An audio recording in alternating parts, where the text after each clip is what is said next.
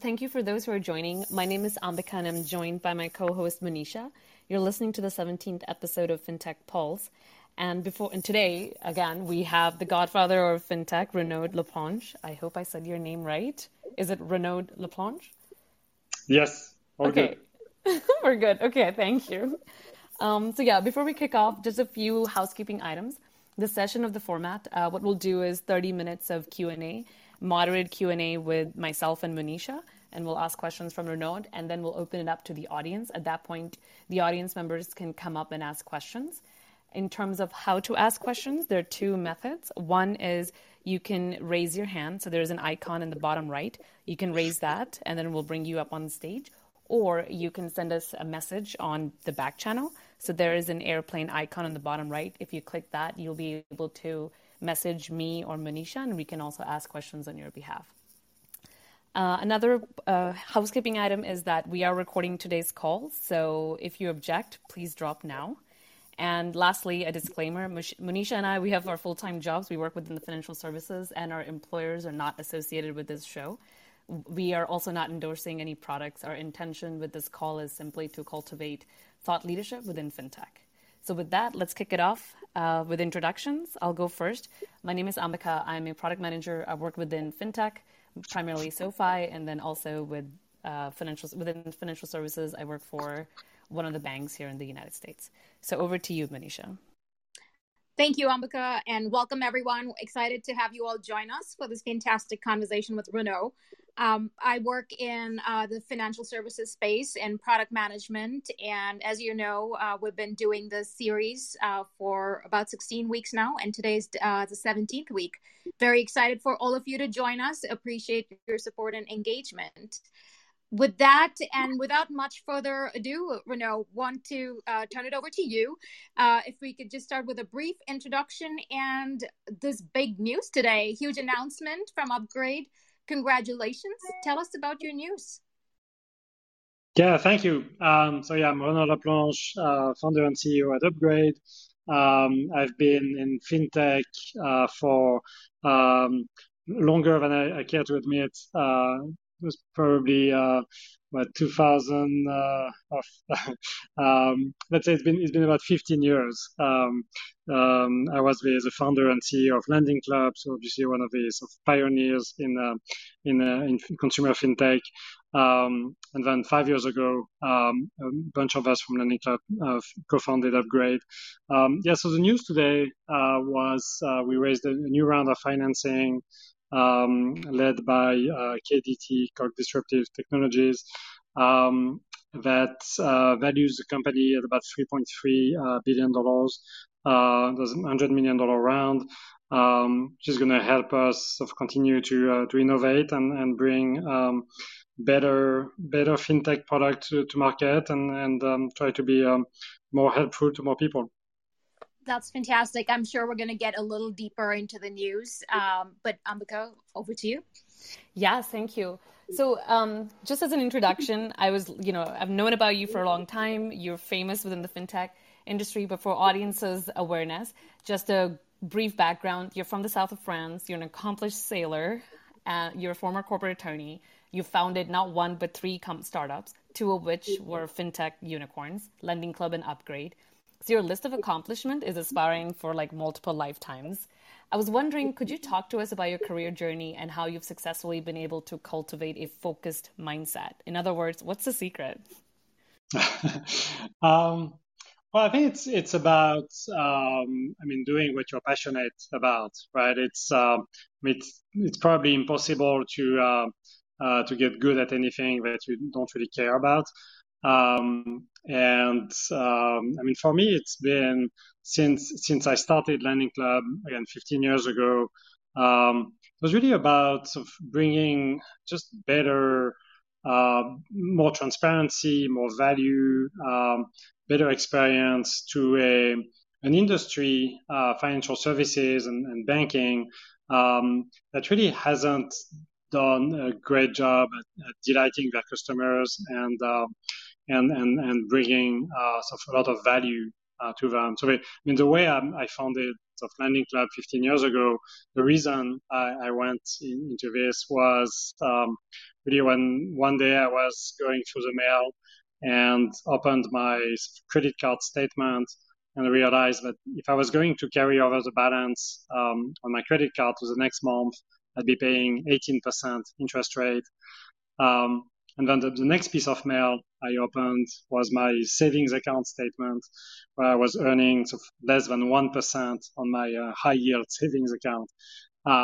Just like the spread between that 1% that the bank gives you and the 18% it's taking from you, felt like a really big spread that wasn't entirely justified by how much work they have to do from one side to the other. So I think very basic idea of Lending Club and every other fintech product we launched since was really about trying to be more efficient, find ways to lower costs, make processes simpler, make technology and automation work in favor of the consumer, and really get more money back into the consumer's pocket. I think when you work in credit and financial services, I mean, these are really impactful topics you can work on, right? I mean, we're dealing with people's money. It's a really big part of people's lives, and one where we can have a meaningful impact.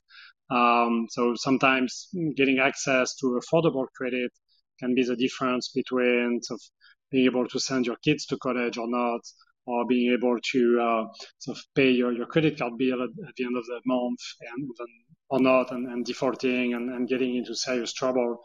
So I think by being passionate about these topics and really believing that we can move the needle for millions of people, I mean that's the kind of things that really gets me up in the morning and helps focus and helps spend as much time doing it as I'm doing.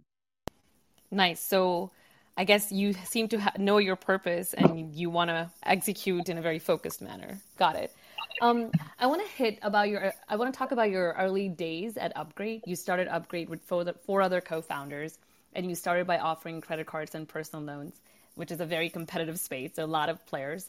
So could you talk to us about your thought process behind going after this space and how you've discovered the product market fit in your early days?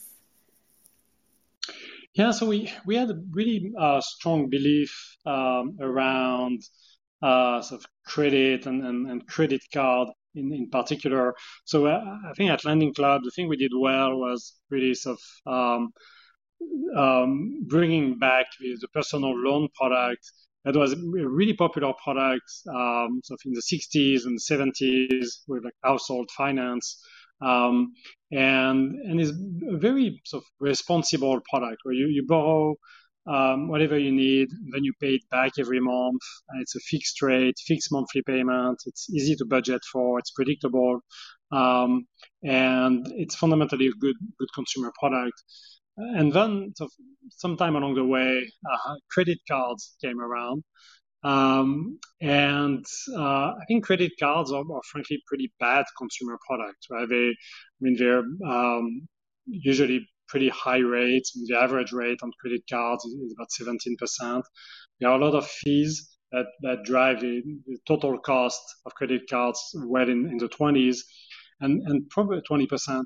And probably the worst feature about credit cards is it encourages consumers to remain in debt as long as possible, right? It's you can make a monthly minimum payment, and if that's the only payment you make, it's going to take you 25 years to pay off the balance, and you'll end up paying 3 times what you initially charged on the card, just with the cost of interest. So I think we had pretty strong views around building a better credit card. And so we started with personal loans as a way to really mostly refinance an existing credit card balance. So that solves part of the issue. If people have got into credit card debt and they're finding it hard to get out, you can refinance that credit card balance with a personal loan at a lower rate, and that brings you the discipline of paying it down every month. It wasn't enough. And so we put together the upgrade card, which is really the only credit card that's, I mean, we call it internally the only credit card that's good for you, which is really the only credit card that gives you access to credit on demand, like any other card. It's flexible, it's convenient, you can use it at any store, online or in physical stores.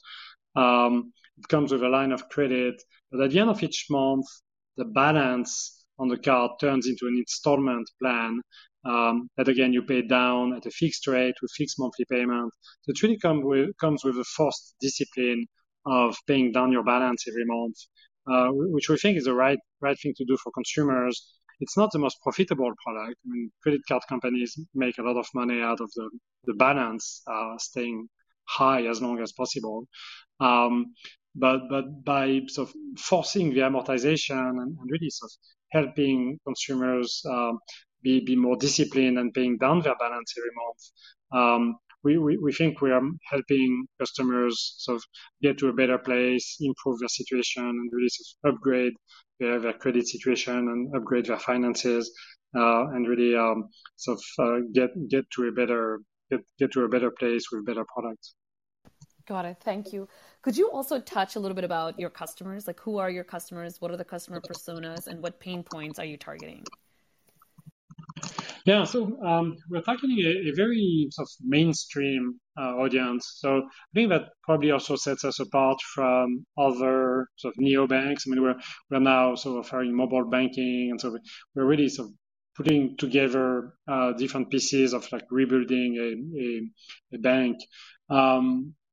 And I think a lot of neobanks and fintech in general choose to focus on sort of underbanked type of populations where, I mean, for good reasons, right? They're not being served well by the banks, so why not design a product that would be helpful to them?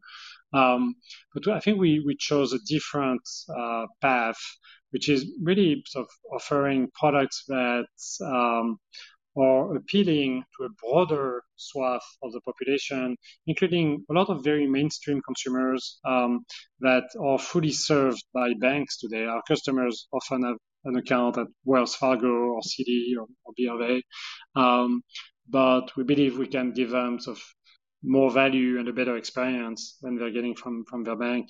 So our average customer is 40-year-old, has an individual income of $100,000, a credit score of 700.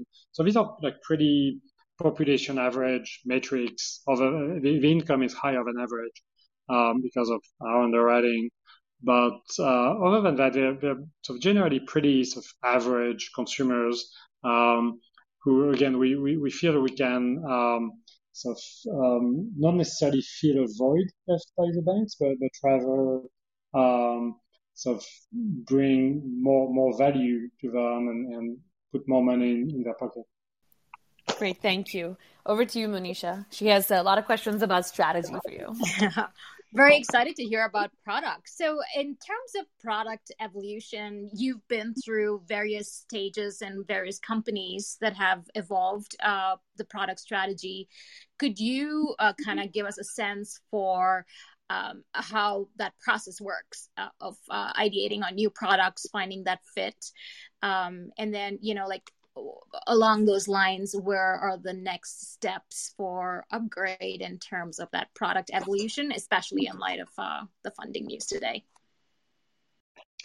Yeah, so I think in terms of sort of product design, I mean, we have a few sort of guiding principles around sort of really what's the sort of customer segments we're focusing on. What the unmet need, and what makes us believe we're going to meet that need better. like really what puts us in a position to better serve that market. And what we like to do is really create a suite of products that work well together. So we're not necessarily making sort of product decisions in isolation, but more thinking about the overall sort of customer journey and how we can sort of improve it. So if you look at Upgrade, we started with personal loans. We now have a credit card, we have Upgrade card, and mobile banking. And these three products, loans, credit card, and bank account, really work well together in terms of delivering more value to consumers. Because you can like start seeing these like bundles where sort of if you're banking with us, you probably deserve a sort of lower rate on your loan because we get sort of more data from the bank account, transactional data from the account in terms of underwriting and servicing. And also we know that when consumers have both their credit account and their deposits at the same institution, they tend to perform better on their loans. So that's sort of bundle between sort of deposits and loans really sort of puts us in a position where we can sort of further lower the rate on the loans. Same thing with the credit card. We can probably give you a higher limit on the credit card if you're also banking with us. So I think we're really trying to think of, okay, how do the different products like add to each other and create more value for consumers. That's very interesting. The concept of unbundling the way the old system works and rebundling in a way that makes sense. How do you create that differentiation, Renaud, then in terms of competition and some of the other digital challenger banks that are also in play? Yeah, so I think that the way we think of competition isn't so much within fintech. It's more, okay, it's more compared to the incumbents, right? It's because that's where most of the balances are. That's where most of the customers still are, particularly in credit. I think in payment, fintech has already sort of made a good dent into the sort of payment volume of sort of handled by banks. In credit, sort of credit fintech is still very small compared to the amount of credit that comes from banks. So that's how we think of competition, is that are we creating a better product than what our customers are currently getting from their traditional bank or credit card company. And so personal loans are products that really the banks have mostly stayed away from since it's been sort of replaced with credit cards. And again, there's more profit to be made by banks in credit cards than in loans, and that's why they're focusing more on cards. And then so when we started creating a credit card, again, the question was, how is it a better credit card for consumers? And the answer was, okay, let's create a product that isn't designed to put people further into debt, like most credit cards are, but rather the opposite. Create ironically, a credit product that's designed to help people sort of pay it back or pay it off. So the BNPL concept, even before it became a buzzword, I think you guys kind of drove that wave much sooner. Could you dive a little deeper into how you view that space? Because there is a space for the BNPL aspect of it, but there's also the credit card reward side of it. How do you operate, or how does Upgrade set itself up for something that's become almost a requirement to have in the financial services space? Yeah, I think that's right. In many ways, Upgrade Card works like a BNPL product, right? It's turning every purchase into an installment plan. I think there are differences in how you use it. I mean, BNPL tends to be like smaller purchases, shorter payment period. It could be like paying for over a couple of months. While the Upgrade card is probably something you're going to use for larger purchases where you want to spread the payments over longer time period, so that the interest rate really matters more. But I think the undercurrent is the same, which is in consumers coming to realize that, again, credit cards are bad for you, and credit cards lead you to essentially accumulate debt, and if you don't have a lot of self-discipline, really it leads you to a ballooning sort of revolving debt it's becoming harder and harder to take care of. So I think whether it's BNPL or credit card, it's the same undercurrent of trying to be responsible and getting into products that aren't creating that slippery slope towards revolving debt. I mean, since we upgrade, I'm going to tell you what I like better about our card than other BNPL products. What I like better is often BNPL products are tied to specific merchants and specific merchant partnerships, so they're not available everywhere. The upgrade card is sort of a universal BNPL product in the sense that it's available everywhere Visa is accepted, which is sort of millions of merchants. That's great. Putting it back in the hands of the customer. And then related, Renaud, and a bit of a geeky question, I'm sure. How does this get reported from a credit bureau standpoint? I see that Upgrade is also focused on the credit and financial health aspect of things, and the concept of the loan installments potentially creates a better customer behavior around risk. Curious to hear just 2 cents on how that works from a credit reporting standpoint. Yeah, so I mean, I think generally the sort of upgrade card isn't an open-ended product, right? It's I mean, you get a line of credit, and you can sort of replenish that line as you make payments. Sort of more of the authorized limit becomes available. But since it's creating a series of installment loans, it is actually sort of closed-end product. So it's reported as such. So it's essentially reported as an installment loan, which also has some benefits in terms of credit score. Got it. So it's not a revolving line, more a closed-end credit. That's right. Yep. Okay, perfect. And then, again, along the product discussion, with the funds you have a few products out there already. What are your plans in terms of expanding the product set? Notice crypto rewards was mentioned. Are you going on the investing side? Anything that you can share with us on your growth plans specifically? Yeah, so we feel like there's on one hand, there are like so many other like product categories we'd like to be in, right?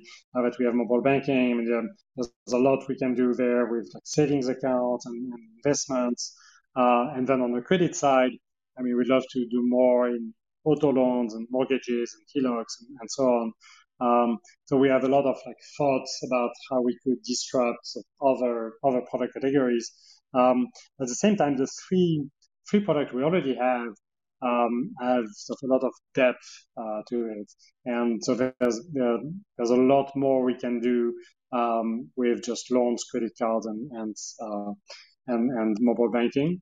I think for the next few months, we'll continue to stay focused on these three products and making them better and continuing to innovate with new version of Upgrade card that cater to slightly different segments of the population, or make the card more valuable for different segments of our user base. So, for example, we started with a sort of 1.5% cashback rewards program on the Upgrade card.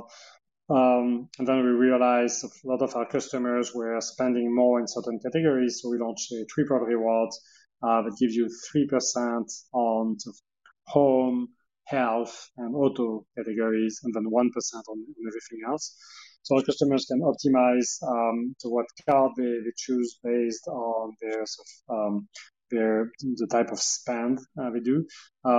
As you pointed out, we launched recently a Bitcoin rewards card, which is a lot of fun to work on, and I think also addresses a big need in the market in terms of sort of mainstream consumers who aren't like early adopters and haven't really sort of taken the first steps to own crypto assets and are also getting sort of left out a little bit, and aren't necessarily comfortable sort of buying Bitcoin, but would enjoy sort of owning it if it came sort of for free, so to speak, as a rewards program.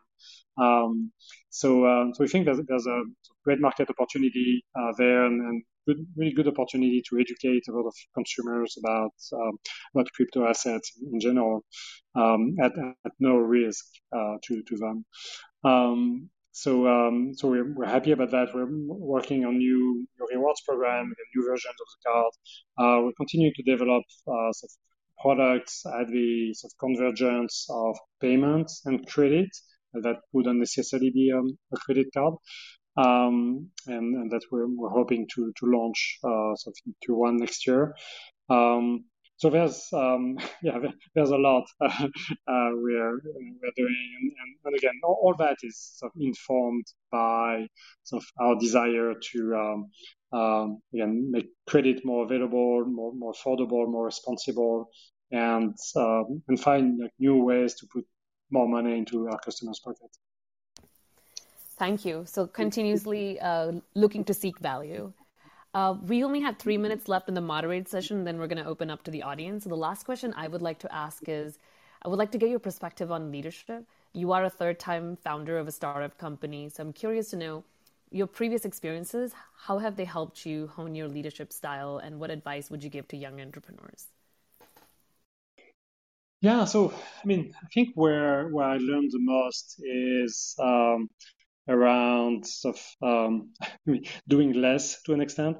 So I think a lot of us entrepreneurs are like very passionate about what we do, and we tend to like want to be sort of involved in everything and every decision, and sort of have our hands into every part of the company, which sort of works well when you're 10 or 20 people and starts breaking when you're 200, and clearly doesn't work when you're over 1,000 employees.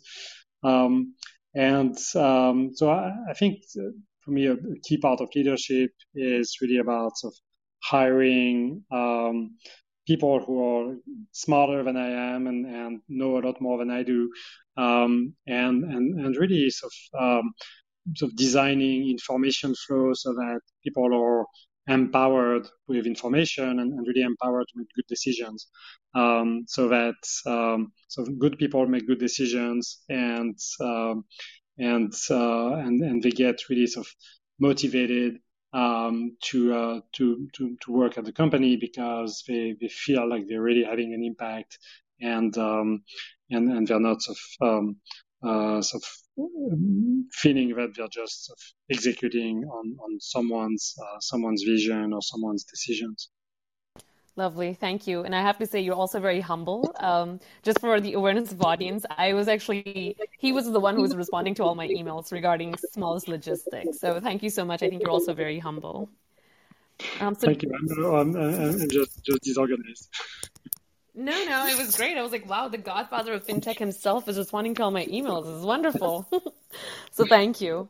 So let's open it up to the audience. I know there are a few who are waiting already, so I'm just going to start bringing you guys up here. Okay, Anand, hi. Yeah, hi. Can you hear me?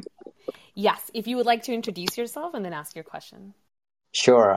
I don't know. How are you? This is Anand. I think we met many years ago when you were at Lending Club. I was with Jonathan Larson when we came from Citi. And great to hear you. Yeah, I know. I'm ex-SoFi. I worked with Ambika, and in the interest of time, just we'll ask a couple of things. And I think, by the way, congratulations on your raise. So wonderful job. Thank you. As you look at all the evolutions on buy now, pay later, and banks have started producing their own lending products. Do you see a reasonable good runway on the personal loan side?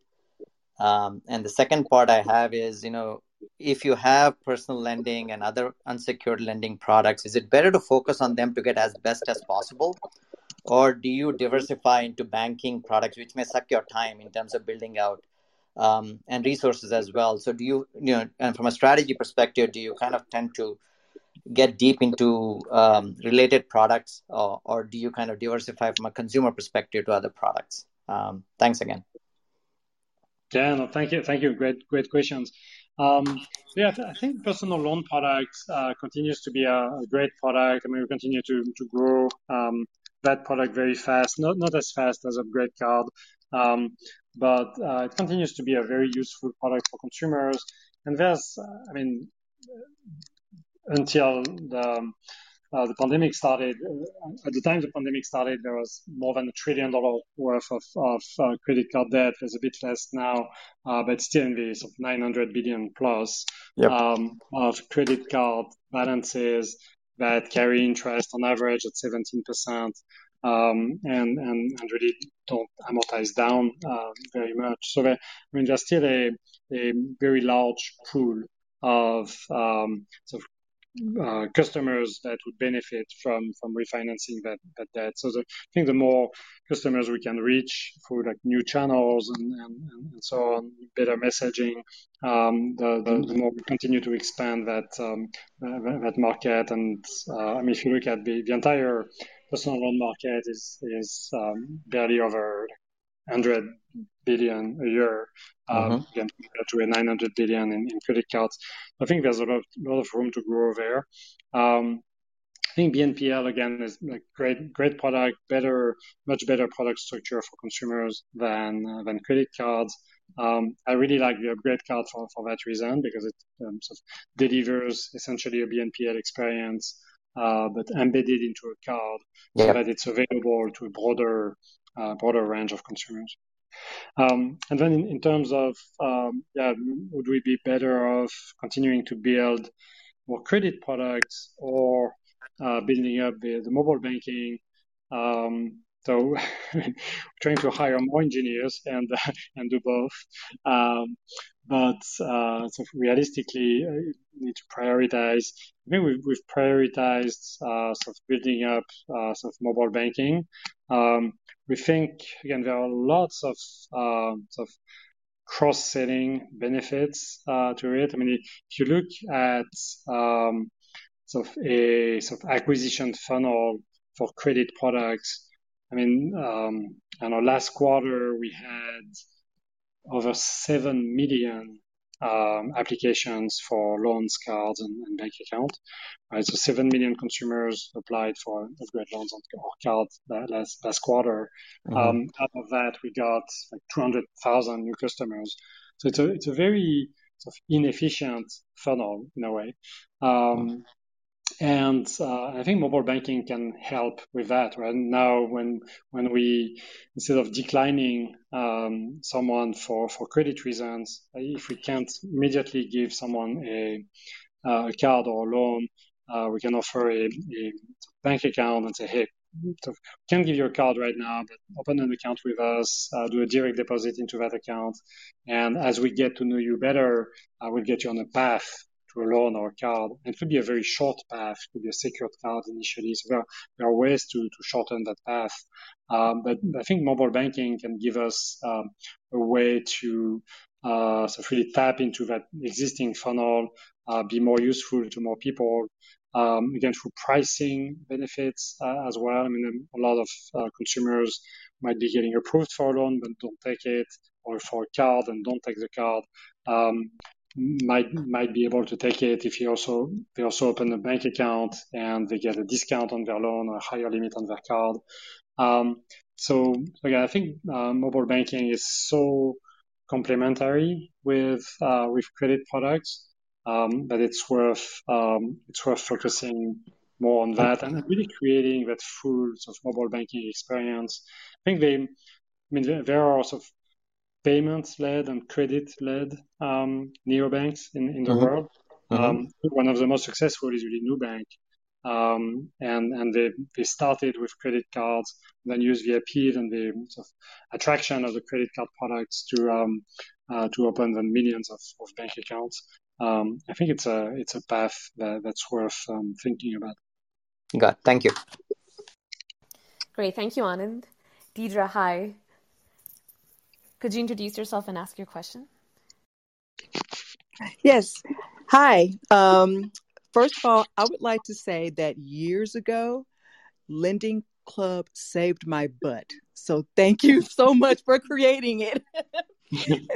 and my question kind of actually has to do with that. So you mentioned the customer journey, creating the customer journey, and just thinking about the emotional impact that just your emotions can have on your experience of filling out an application for a loan versus a checking account versus a credit card. I'm just curious, did you take your potential customers' emotional state into account when creating the customer experience? We do. It's such a great question. So it is. Again, it's dealing with people's money, and at a time where they sort of need to make a pretty big financial decision. Mm-hmm. It's not a mortgage. It's not but it could be like a 10,000 or 15,000 decision. So it's a very very key financial decision. And like emotions run high at that point for sure.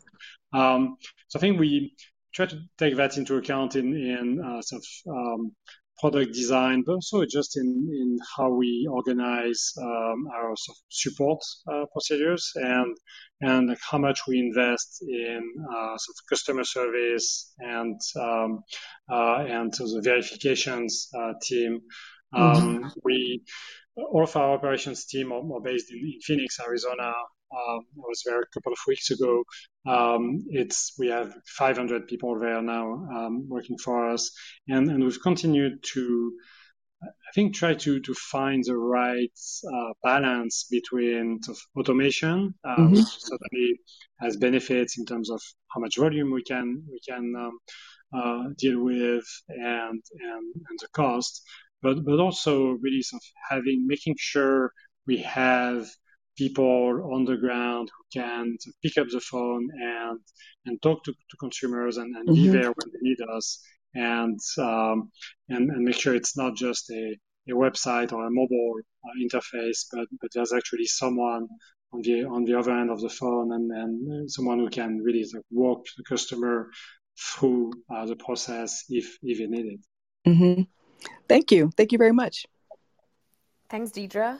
And next we have Alok from Upgrade himself. So hi, Alok. Hey, Renaud.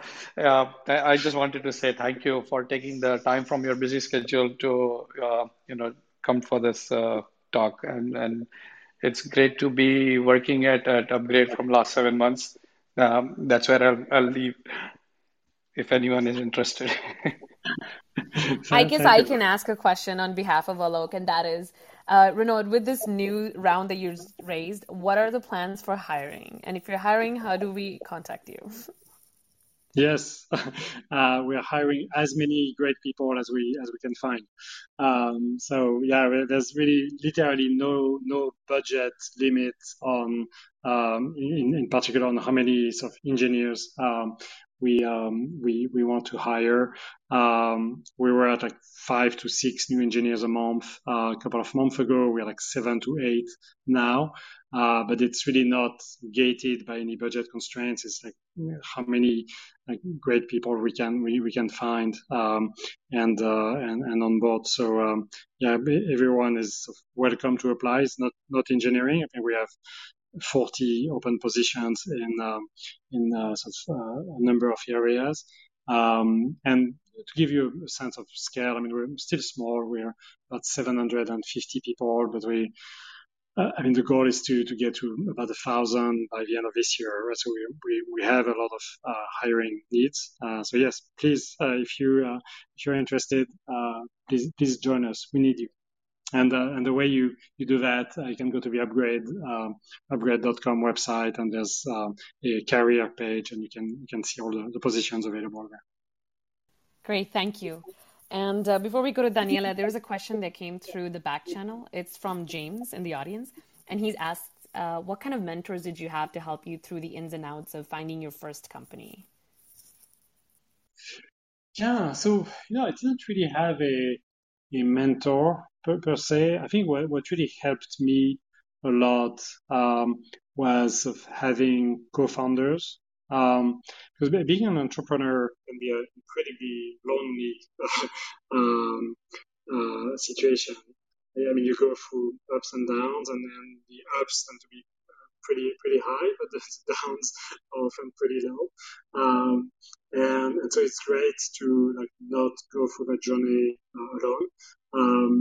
And a mentor can help, but it's going to be someone who sees the situation from the outside looking in, and it might be helpful in some situations. But just having someone who's down in the trenches with you is super helpful. So either having co-founders or a very strong executive team to go through that journey with you is, I think, pretty cool. Great, thank you. Next, Daniela, we have you. Hi. Do you want to introduce yourself and ask your question? Sure. Hi. My name is Daniela. I'm joining from Mexico. Thank you for sharing your story.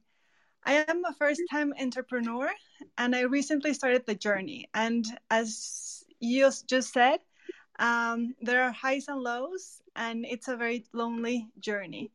How did you balance the uncertainty that comes with the job and keep the focus on your dream and your vision? I would appreciate any advice you may have on cultivating a strong mindset and keeping a strong mindset. Yeah, so I don't know. I think to some extent, being sort of overly confident is helpful. Right? So I think if you can create your uncertainties, so there's no isn't an answer, and I'm not gonna stop until I run out of people to talk to. I think it's to me at least was helpful. So in that sense, there was no real. I didn't find it uncertain. I found it either super hard or a little bit easier. But to me, the outcome was always certain because I wanted to believe that it was the case. So if you can trick yourself into believing that much, I think it's helpful.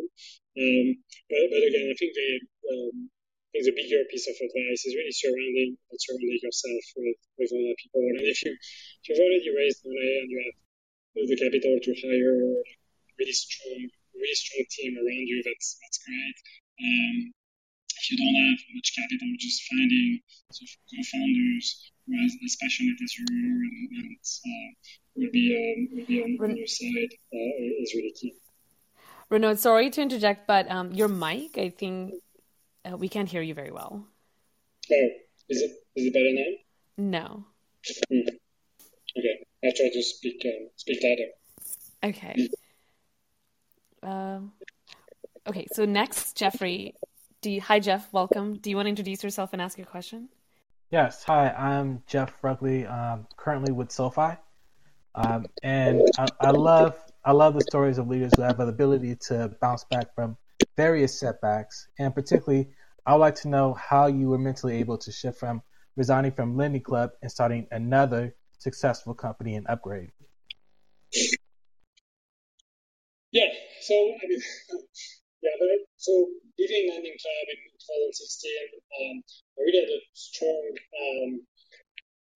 feeling of unfinished business. Right, there was just so much more could have done there.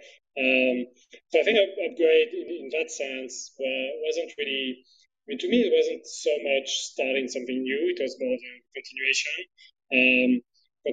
of the mission of bringing sort of great product to market, continuing to make credit more affordable and more responsible, but with the benefits of like 10 years of experience, right? And it's actually not that often that you get that opportunity to really sort of incorporate everything you learned into an entirely new design, whether it's product design or sort of enterprise design.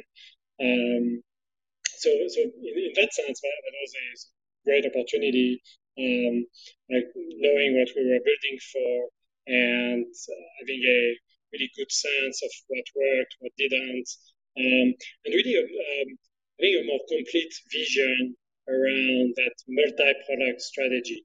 Again, the Lending Club was like a lot of sort of first generation of fintech was really focused on one single product. I think what you're seeing with second generation is a lot more product convergence, a lot more of that rebundling of a bank, and a lot more like multi-product strategy. And it's not always easy to sort of bolt on additional products on a monoline platform. But when you design it as a multi-product platform from the get-go, that's obviously a lot easier. Yes. Thank you. Great. Thank you for your question. Renaud, we do have a question from the back channel. Isaac, who's in the audience, did ask, and I think this is on our minds too, with the Series E round, are you thinking, are your sights on an IPO a possibility, or how are you thinking about the next steps for the company? Yeah. And can you hear me better? It's actually worse. Sorry. Not sure what to do. Should I try to hang up and join back in? Sure, that sounds great. Yeah. Okay, let me try to do it. And folks, while we're waiting for Renaud, thank you so much for joining. As you know, we are talking with Renaud, who is the founder and CEO of Upgrade, about his recent funding round. I appreciate your patience while he tries to figure out the audio situation. Appreciate your patience. And while we're waiting for Renaud to join, I definitely want to invite people on stage. If you have questions, please raise your hand, and we'd love to have you on stage and a part of the conversation. Radio silence is the worst. Ambika? You would like me to speak? Sure. I was just texting Renaud to see if that would work. Oh, there he is. All right. Can you hear me now? So much better. Yeah. Okay. Good. Great. Thanks for trying that. Yeah. Good. I wasn't just trying to ditch the IPO question. We were wondering whether we should start singing or playing some music. So glad you stopped us. Renaud, as you were having trouble, I think the last question that came up was from someone in our audience, Isaac. He asked about IPO plans. I know you're fresh from a round of funding, but how are you thinking about that? Yeah. So I think we are taking steps towards the public market. We don't think we're quite ready yet. I think one of the learnings from Lending Club was there's a big difference between being ready to do an IPO and being ready to operate successfully as a public company. And so, in terms of like size and growth rates, we could easily go public today. But I think there are a few things we want to get right before we think we can operate really successfully as a public company. And so one of them is around the revenue mix. Again, today we started with personal loans, which delivers a lot of like one-time revenue. And then we added Upgrade Card and mobile banking that are a lot more like recurring revenue. But that's not as front-loaded. So we want to make sure we're at the point where the recurring part of the revenue is the majority of revenue, so that it's almost like a SaaS model at that point, where we have sort of a lot of visibility into future revenue. So I think that's something we're working on. Again, Upgrade Card is growing extremely fast, but personal loans are growing fast as well. So it's hard to catch up on a fast growing revenue stream. So I think we'll probably be ready from that standpoint sometime in the next 18 months. Lovely. And just to piggyback on that, there's another question from Jonathan in the audience, and he's asking, given that you offer rewards checking, is a bank charter also potentially on the roadmap? Potentially, although and we kind of like the way we're sort of operating today. I think the bank charter is really a sort of a tool that can help you achieve a strategy. So if you're planning on like taking customers' deposits and then lending them out of your own balance sheet, I think you absolutely need a bank charter. In our case, the way we fund the credit accounts, whether it's loans or credit card, is by sort of selling the loans or the credit card receivables to loan buyers and investors, and the deposits we receive through rewards checking go directly to the bank. We have agreements with the banks where we can sort of direct the bank to allocate these deposits to other banks we work with, so that these other banks can also use these deposits to buy loans and card receivables. So I think we have ways to efficiently benefit from the deposits we're getting through mobile banking without necessarily being the bank. And that way of operating is really giving us better sort of flexibility and ability to grow faster and remaining capital light, while sort of providing some efficiency, because instead of optimizing and matching assets and liabilities within our own balance sheet, we can do that in a distributed way, where we can allocate deposits to whatever bank needs it the most, depending on their own sort of loan to deposit ratio, and then that bank can use the deposits to buy loans. So we think it's a better, like more distributed, more efficient business model at this point, at this stage of growth. But we are clearly not sort of monetizing as much as we would if we had our own bank charter. So I think it's a bit of a trade-off between growth and profitability. And at this point, we're more on the side of growing fast. We're already profitable anyways. We're not necessarily trying to optimize for more profit right now. Got it. Thank you. And Anand, I think you have one more question if you want to ask your question. Sure. I didn't mean to hog up the time, but Reno, do you expect to keep the right now as a B2C company as well, or do you expect to monetize the platform for others to provide lending or credit cards on your platform?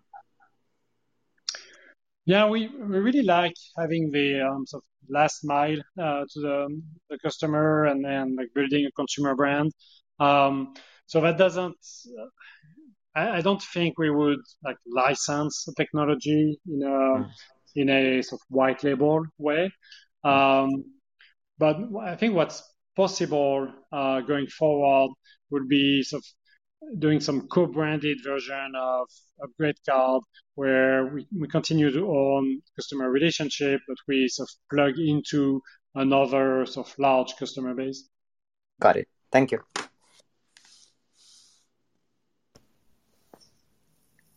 All right. Ambika, do we have others waiting in queue, or could I sneak one in? No. Yeah, go for it. This will be our last question. All right, bringing it home, no pressure. Renaud, we talked a lot about your business strategy and model with the loan growth. I did have a question about the acquisition side of things. Like, how do you approach that from a scalability standpoint? You mentioned the growth rate is accelerating and it's heating up. Curious to hear your thoughts, as we do have some product managers in the audience and would love to see how you make that happen. Yeah, so I mean, I don't know if there's a like magic bullet in terms of customer acquisition. I think it's about again creating a product that delivers great value to consumers and a great experience, which sort of gets you sort of positive reviews online, gets you some positive word of mouth, sort of great press reviews. I mean, any kind of like validation really helps, especially for like financial products. Anything that sort of enhances the level of trust with the customer even before they transacted with you, really is helpful. In terms of channels, I think we have a very sort of diverse set of channels, online and offline. But similar to our sort of product strategy, right? Each channel tends to like reinforce each other. So we're doing some TV, display ad, online partners, SEM, SEO, social media, retargeting. There's really not like one thing that really works, but I think it's more about, the process of, sort of monitoring very tightly what's working and what's not working, and really grinding away at it and making constant sort of improvements to the funnel, to every part of the funnel, and to the customer experience through that funnel. Thank you. Sounds like a very deliberate process. All right. I think with that, we are close to the end of our call. I'm just going to see if my co-moderator, Ambika, do you have any final thoughts or comments? I just want to thank Renaud. Thank you so much for coming. Again, we didn't even have that much time preparing the call, and you were very humble and you gave access to whatever call and timings we provided. So thank you so much for being humble and also coming on the call with us today. Yeah, no, thank you. That was really fun. I enjoyed it. Fantastic. And Renaud, what a way to kind of end your evening. We are really appreciative of the fact that you chose to spend this day celebrating the big news with us. Congratulations once again. Fantastic news. And the pathway looks so bright and brilliant. We'll be watching for sure and cheering you along the way. Thank you so much for your time. Alok thinks, I think some of this came through your conversation, so appreciate your help in connecting us. And everyone who stayed on, thank you so much for joining us. As Renaud mentioned, there are opportunities with the newest funding round, so it sounds like a fantastic place, and I'm sure you have opportunities there to look ahead. With that, I think we will end the room. Renaud, thanks once again, and hope you have a wonderful evening. All right. Thank you. Have a good evening.